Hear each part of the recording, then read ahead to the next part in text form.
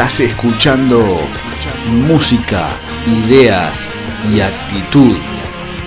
Un programa independiente de Agente Provocador.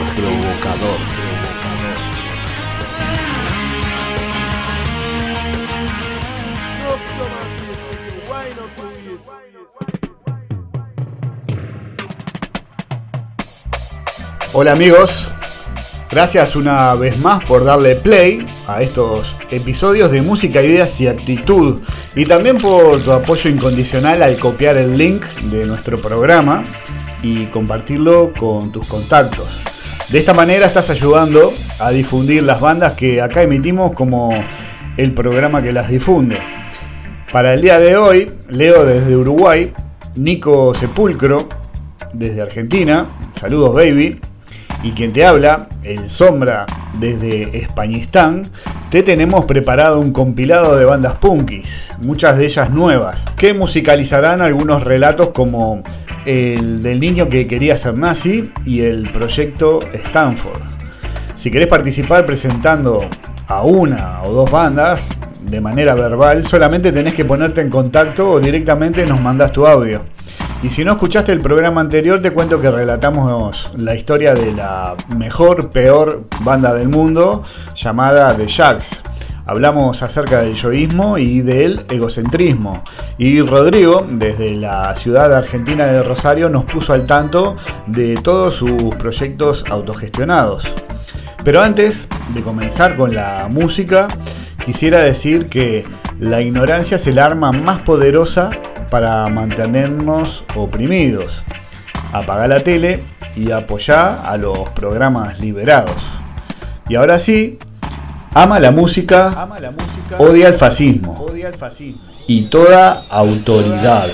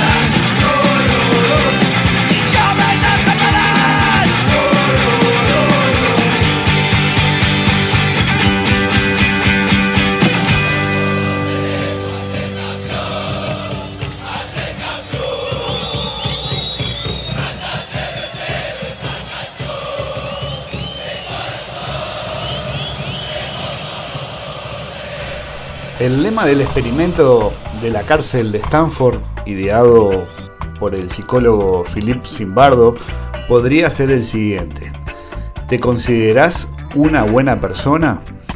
Es una pregunta simple, pero responderla exige pensar un poco. Si crees que sos un ser humano como muchas otras personas, probablemente pienses también que no te caracterizás por estar incumpliendo normas las 24 horas del día. Con nuestras virtudes y con nuestros defectos, la mayoría de nosotros parecemos conservar cierto equilibrio ético al entrar en contacto con el resto de la humanidad. En parte, gracias a este cumplimiento de las normas de convivencia, hemos conseguido crear entornos relativamente estables en los que todos podemos convivir relativamente bien. Quizás porque nuestra civilización ofrece un marco de estabilidad, también es fácil leer el comportamiento ético de los demás como si fuese algo muy predecible. Cuando nos referimos a la moralidad de las personas, resulta difícil no resultar muy categórico. Creemos en la existencia de personas buenas y personas malas, y las que no son ni muy buenas ni muy malas, aquí probablemente entre la imagen que tenemos de nosotros mismos, se definen por tener automáticamente hacia la moderación, el punto en el que ni uno sale muy perjudicado ni se perjudica gravemente al resto. Etiquetarnos a nosotros mismos y a los demás es cómodo, fácil de entender y además nos permite diferenciarnos del resto. Sin embargo, hoy sabemos que el contexto tiene un papel importante a la hora de orientar moralmente nuestra conducta hacia los demás. Para comprobarlo, solo hay que romper el cascarón de la normalidad en el que hemos edificado nuestros usos y costumbres. Una de las muestras más claras de este principio la encontramos en esta famosa investigación conducida por Philippe Zimbardo en 1971 dentro del sótano de su facultad. Lo que pasó ahí se conoce como el experimento de la cárcel de Stanford, un controvertido estudio cuya fama está parcialmente basada en los nefastos resultados que tuvo para todos sus participantes. Philippe Zimbardo diseñó un experimento para ver de qué manera personas que no habían tenido relación con el entorno carcelario se adaptaban a una situación de vulnerabilidad frente a otros. Para eso, 24 hombres jóvenes, sanos y de clase media fueron reclutados como participantes a cambio de una paga. La experiencia se desarrollaría en uno de los sótanos de la Stanford University, que había sido acondicionado para parecerse a una cárcel. Los voluntarios fueron asignados a dos grupos por sorteo. Los guardias ostentarían el poder y los prisioneros que tendrían que permanecer recluidos en el sótano mientras durase el período de experimentación, es decir, durante varios días.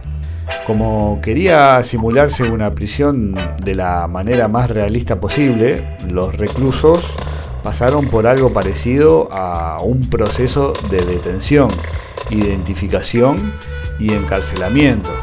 Y el vestuario de todos los voluntarios incluía elementos de anonimato, uniformes y gafas oscuras en el caso de los guardias, y trajes de recluso con números bordados para el resto de los participantes. De esta manera se introducía un elemento de despersonalización en el experimento. Los voluntarios no eran personas específicas con identidad única, sino que formalmente pasaban a ser simples carceleros o presos.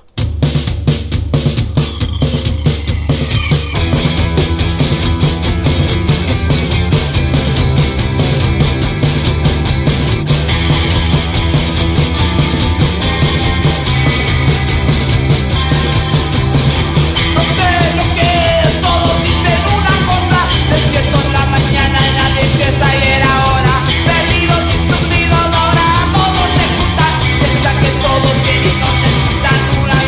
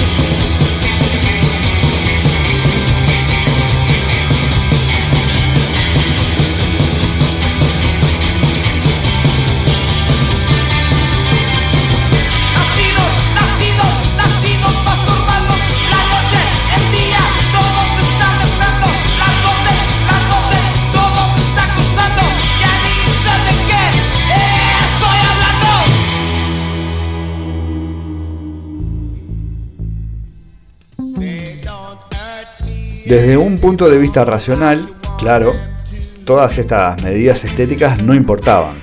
Seguía siendo estrictamente cierto que entre los guardias y los reclusos no existían diferencias relevantes de estatura y constitución, y todos ellos estaban sujetos por igual al marco legal. Además, los guardias tenían prohibido hacer daño a los reclusos y su función se reducía a controlar su comportamiento, hacer que se sintieran incómodos, desprovistos de su privacidad y sujetos al comportamiento errático de sus vigilantes. En definitiva, todo se basaba en lo subjetivo, aquello que es difícil de ser descrito con palabras, pero que igualmente afecta a nuestro comportamiento y a nuestra toma de decisiones.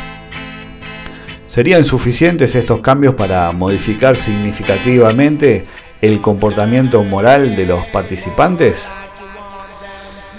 Al final del primer día nada hacía pensar que fuera a ocurrir nada destacable.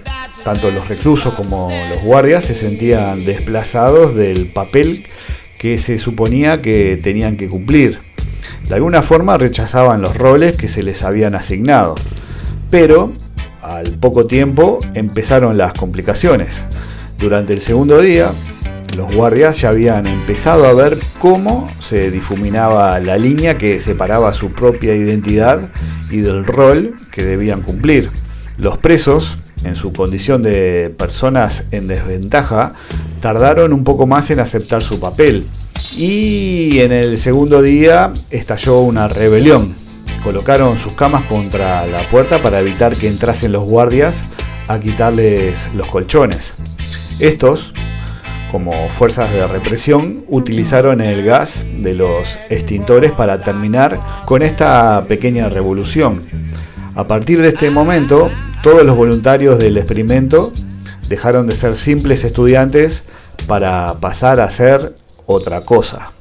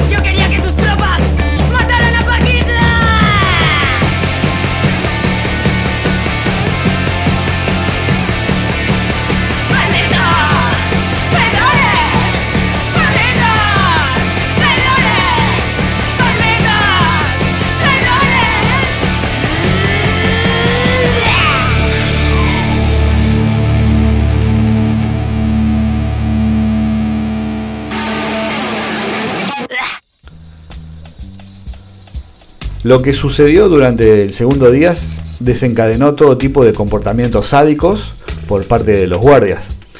El estallido de la rebelión supuso el primer síntoma de que la relación entre guardias y reclusos se había vuelto totalmente asimétrica. Los guardias se sabían con el poder de dominar al resto y actuaban en consecuencia, y los reclusos correspondieron a sus captores, llegando a reconocer de manera implícita su situación de inferioridad tal y como lo haría un preso que se sabe encerrado entre cuatro paredes. Se generó así una dinámica de dominio y sumisión basada únicamente en la ficción de la cárcel de Stanford. Objetivamente, en el experimento solo había una habitación, una serie de voluntarios y un equipo de observadores, y ninguna de las personas involucradas estaba en una situación más desventajosa que las demás ante el poder judicial de verdad y ante los policías formados y equipados para hacerlo. Pero la cárcel imaginaria se fue abriendo camino poco a poco hasta brotar en el mundo de lo real. Llegado a un punto, las vejaciones sufridas por los reclusos pasaron a ser totalmente reales, como también era real la sensación de superioridad de los falsos guardias y el rol de carcelero adoptado por Philip Zimbardo, que tuvo que desprenderse del disfraz de investigador y hacer de la oficina que tenía asignada su dormitorio, para estar cerca de la fuente de problemas que él tenía que gestionar. Se negaba la comida a ciertos reclusos, se les obligaba a permanecer desnudos o a ponerse en ridículo y no se les permitía dormir bien. Del mismo modo, los empujones, las zancadillas y los zarandeos eran frecuentes. La ficción de la cárcel de Stanford ganó tanto poder que durante muchos días ni los voluntarios ni los investigadores fueron capaces de reconocer que el experimento debía detenerse. Todos asumían que lo que ocurría era, en cierto modo, natural. Al sexto día, la situación estaba tan fuera de control que un equipo de investigación notablemente conmocionado tuvo que ponerle fin de manera abrupta.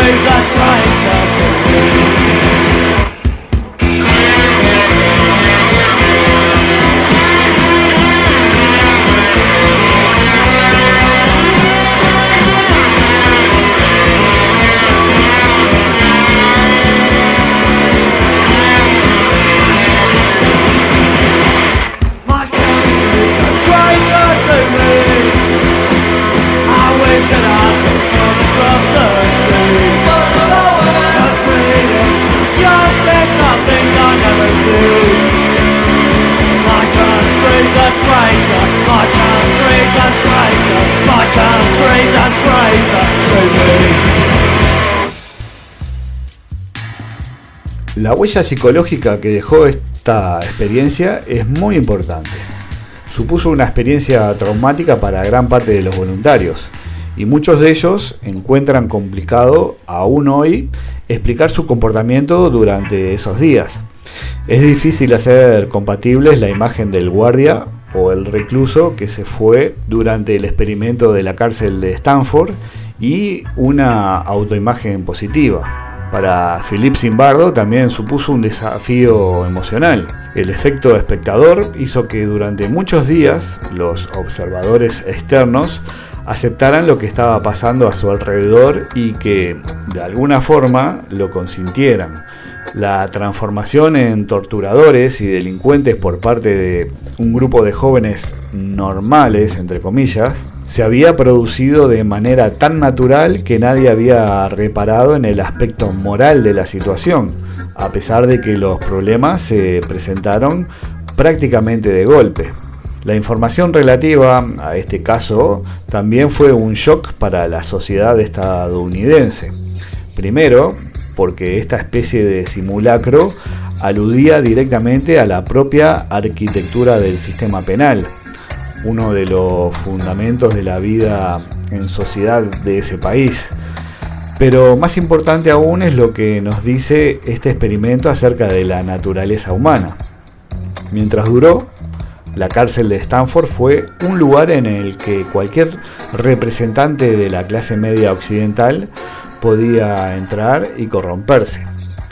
Unos cambios superficiales en el marco de relaciones y ciertas dosis de despersonalización y anonimato fueron capaces de derribar el modelo de convivencia que impregna todos los ámbitos de nuestra vida como seres civilizados. De entre los escombros de lo que antes había sido la etiqueta y la costumbre, no surgieron seres humanos capaces de generar por ellos mismos un marco de relaciones igualmente válido y sano, sino personas que interpretaban normas extrañas y ambiguas de manera sádica. Resulta reconfortante pensar que la mentira, la crueldad y el robo existen solo en malas personas, gente a la que etiquetamos de esta manera para crear una distinción moral entre ellos y el resto de la humanidad. Pero esta creencia tiene sus puntos débiles. A nadie le resultan desconocidas las historias acerca de personas honradas que terminan corrompiéndose al poco tiempo de llegar a una posición de poder. También abundan las caracterizaciones de antihéroes en series, libros o películas, personas de moralidad ambigua que, precisamente por su complejidad, resultan realistas y, por qué no decirlo, más interesantes y cercanas a nosotros. Además, ante ejemplos de mala práctica o corrupción, es frecuente oír opiniones del estilo: vos habrías hecho lo mismo estando en su lugar. Esta última es una afirmación sin fundamento, pero refleja un aspecto interesante de las normas morales. Su aplicación depende del contexto. La maldad no es algo atribuible en exclusiva a una serie de personas de naturaleza mezquina, sino que viene explicada en gran parte por el contexto que percibimos. Cada persona tiene el potencial para ser un ángel o un demonio. La pasión se vuelve moda, lo quisieron transformar, ensuciando la razón, mataron al corazón. Ahora somos posmodernos, posexuales, posmuertos, o la concha de su madre, devuélvanos la pasión. Yo quiero ver brigadas destruyendo propiedad privada.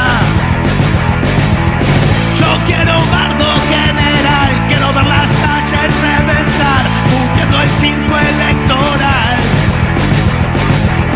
Yo quiero ver hordas bajar de Casabo del Cerro, quiero ver el tanque bien zarpado, rompiendo todo a su pasar.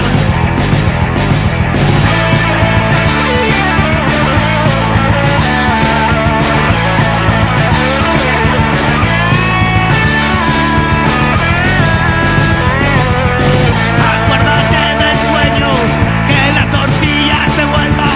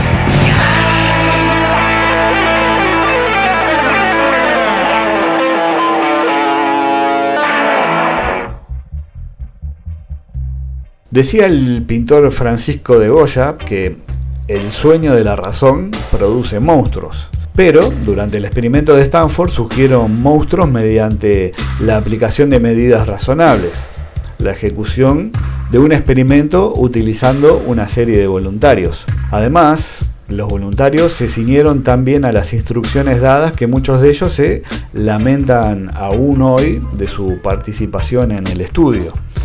El gran defecto de la investigación de Philippe Zimbardo no fue debido a errores técnicos, porque todas las medidas de despersonalización y escenificación de una cárcel se demostraron eficaces y todos parecieron seguir las normas en un principio. Su fallo fue que partía de la sobrevaloración de la razón humana a la hora de decidir de manera autónoma lo que es correcto y lo que no en cualquier contexto. A partir de esta sencilla prueba exploratoria, Zimbardo mostró de manera involuntaria que nuestra relación con la moralidad incluye ciertas cuotas de incertidumbre. Y esto no es algo que seamos capaces de gestionar bien siempre. Es nuestra vertiente más subjetiva y emocional la que cae en las trampas de la despersonalización y el sadismo. Pero también es la única vía a la hora de detectar estas trampas y conectar emocionalmente con el prójimo. Como seres sociales y empáticos, debemos ir más allá de la razón a la hora de decidir qué normas son aplicables a cada situación y de qué manera tienen que ser interpretadas. El experimento de la cárcel de Stanford de Philippe Zimbardo nos enseña que es cuando renunciamos a la posibilidad de cuestionar los mandatos, cuando nos convertimos en dictadores o esclavos voluntarios.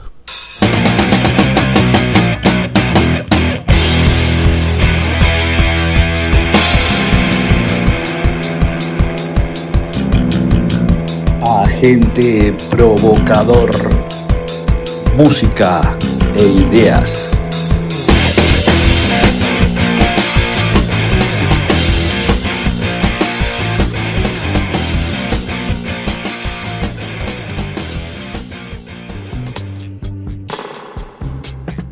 Muy buenas, gente. Yo soy Nico Quintero, Nico Sepulcro, más conocido. Guitarrista de Sorete con Choclo, banda argentina que acaba de presentar un disco llamado Alimento para Pobres, que lo vamos a estar presentando en el Salón Pueyrredón de Buenos Aires el 16 de octubre, junto a Paragolpes.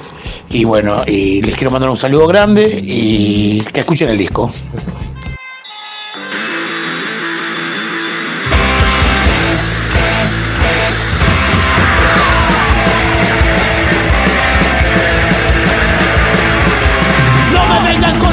Seguridad nacional, no me hagan más el verso del terrorismo.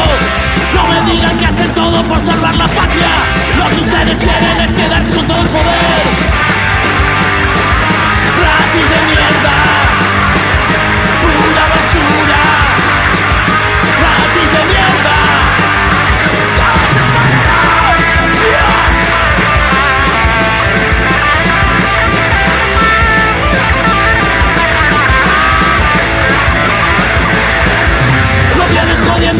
Hace mucho tiempo tienen todos los privilegios y son intocables. Un milico bueno es un milico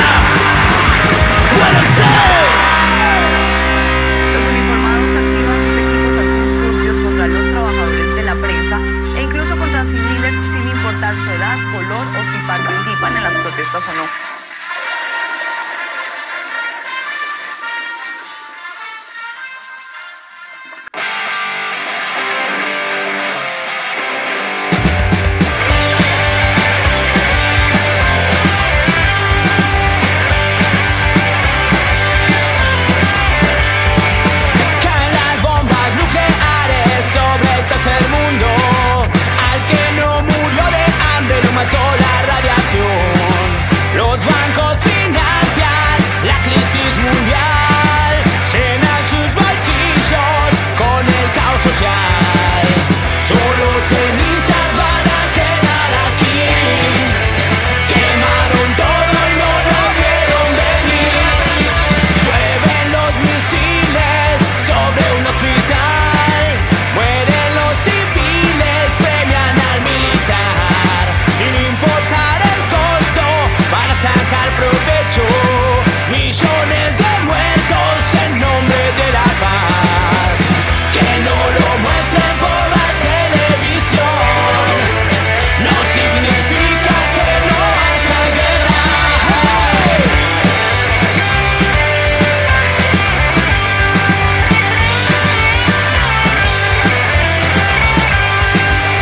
Le han arrancado los ojos a la verdad.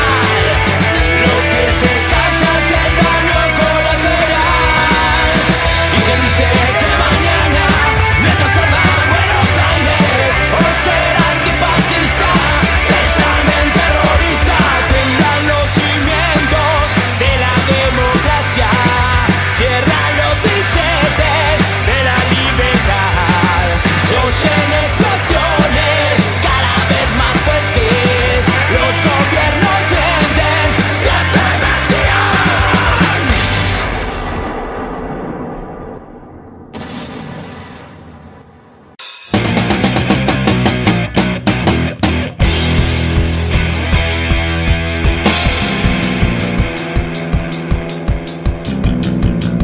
Agente provocador.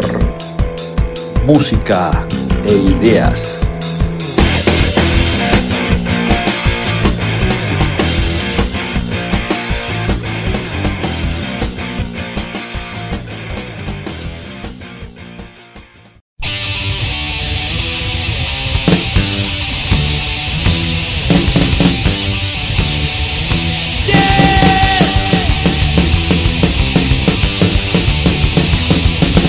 Está hecha para todos, pero solo le rija al pobre. Que no le hace mal los ricos, que no le hace mal que mande. Que son otros para los chicos, se les pone los grandes. Esta es la ley, tu ley.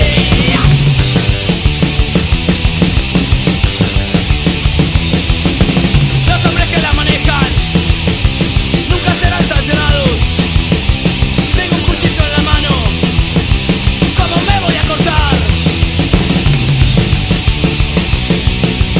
Esta es la ley, tu ley. ¡Hey! Hacerte amigo del juez. ¡Hey! Y de la jueza también.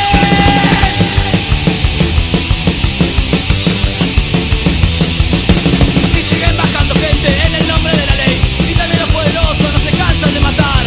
Y si no crees lo que digo, solo debes recordar. Acordate de Blas y de María Soledad. Esta es la ley, tu ley.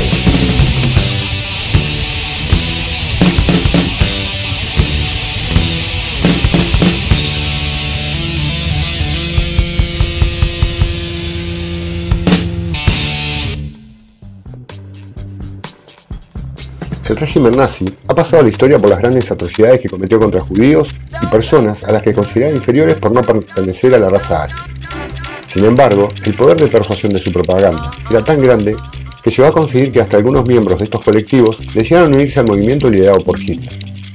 Ese fue el caso de Hans-Jürgen Massaquoi, un niño mulato, hijo de un hombre de raza negra procedente de Liberia y una mujer aria, que desde muy pequeño quiso pertenecer a las juventudes hitlerianas. Massaquoi era nieto del cónsul de Liberia en Alemania, por lo que su familia poseía inmunidad y podía convivir de forma totalmente normal con los niños arios, a pesar de que el resto de miembros de lo que los nazis consideraban razas inferiores comenzaban a sufrir los efectos de la xenofobia nazi. Su obsesión por integrarse en el régimen comenzó en 1934, cuando Hitler visitó su colegio. El niño, en ese entonces tenía 8 años, y quedó impresionado por el carisma del líder nazi. Tras la visita, todos sus compañeros se afiliaron al movimiento juvenil, y Massaquoi no quería ser la excepción. Ajeno a que su presencia era tolerada solo por el especial estatus de su abuelo, el joven insistía en querer formar parte del movimiento nacionalsocialista e incluso se hizo bordar una esvástica en uno de sus jerseys. Tras la gesta del atleta Jesse Owens en los Juegos Olímpicos de Berlín de 1936, la vida de Hans-Jürgen Massaquoi comenzó a cambiar. La ofensa que suponía que un deportista de raza negra hubiese obtenido 4 medallas de oro provocó un abierto rechazo hacia esa raza entre la población alemana.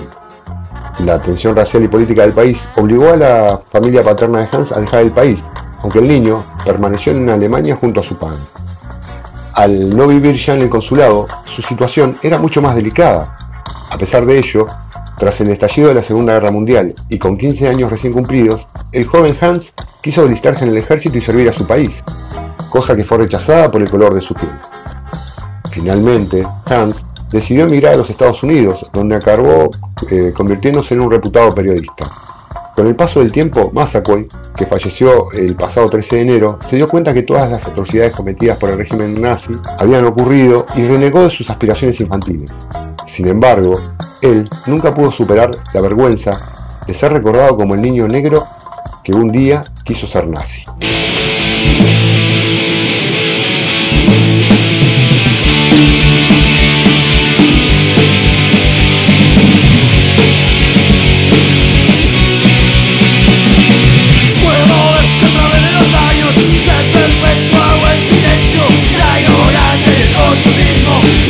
Nuestro entierro, ya sobre la lucha te olvides del valor que hay en luchar, que la protesta contra la inercia es nuestra fuerza, y así recordar a aquellos que lucharon contra los explotadores. Memoria de lucha, acción directa hacia el abuso que fabrica este sistema.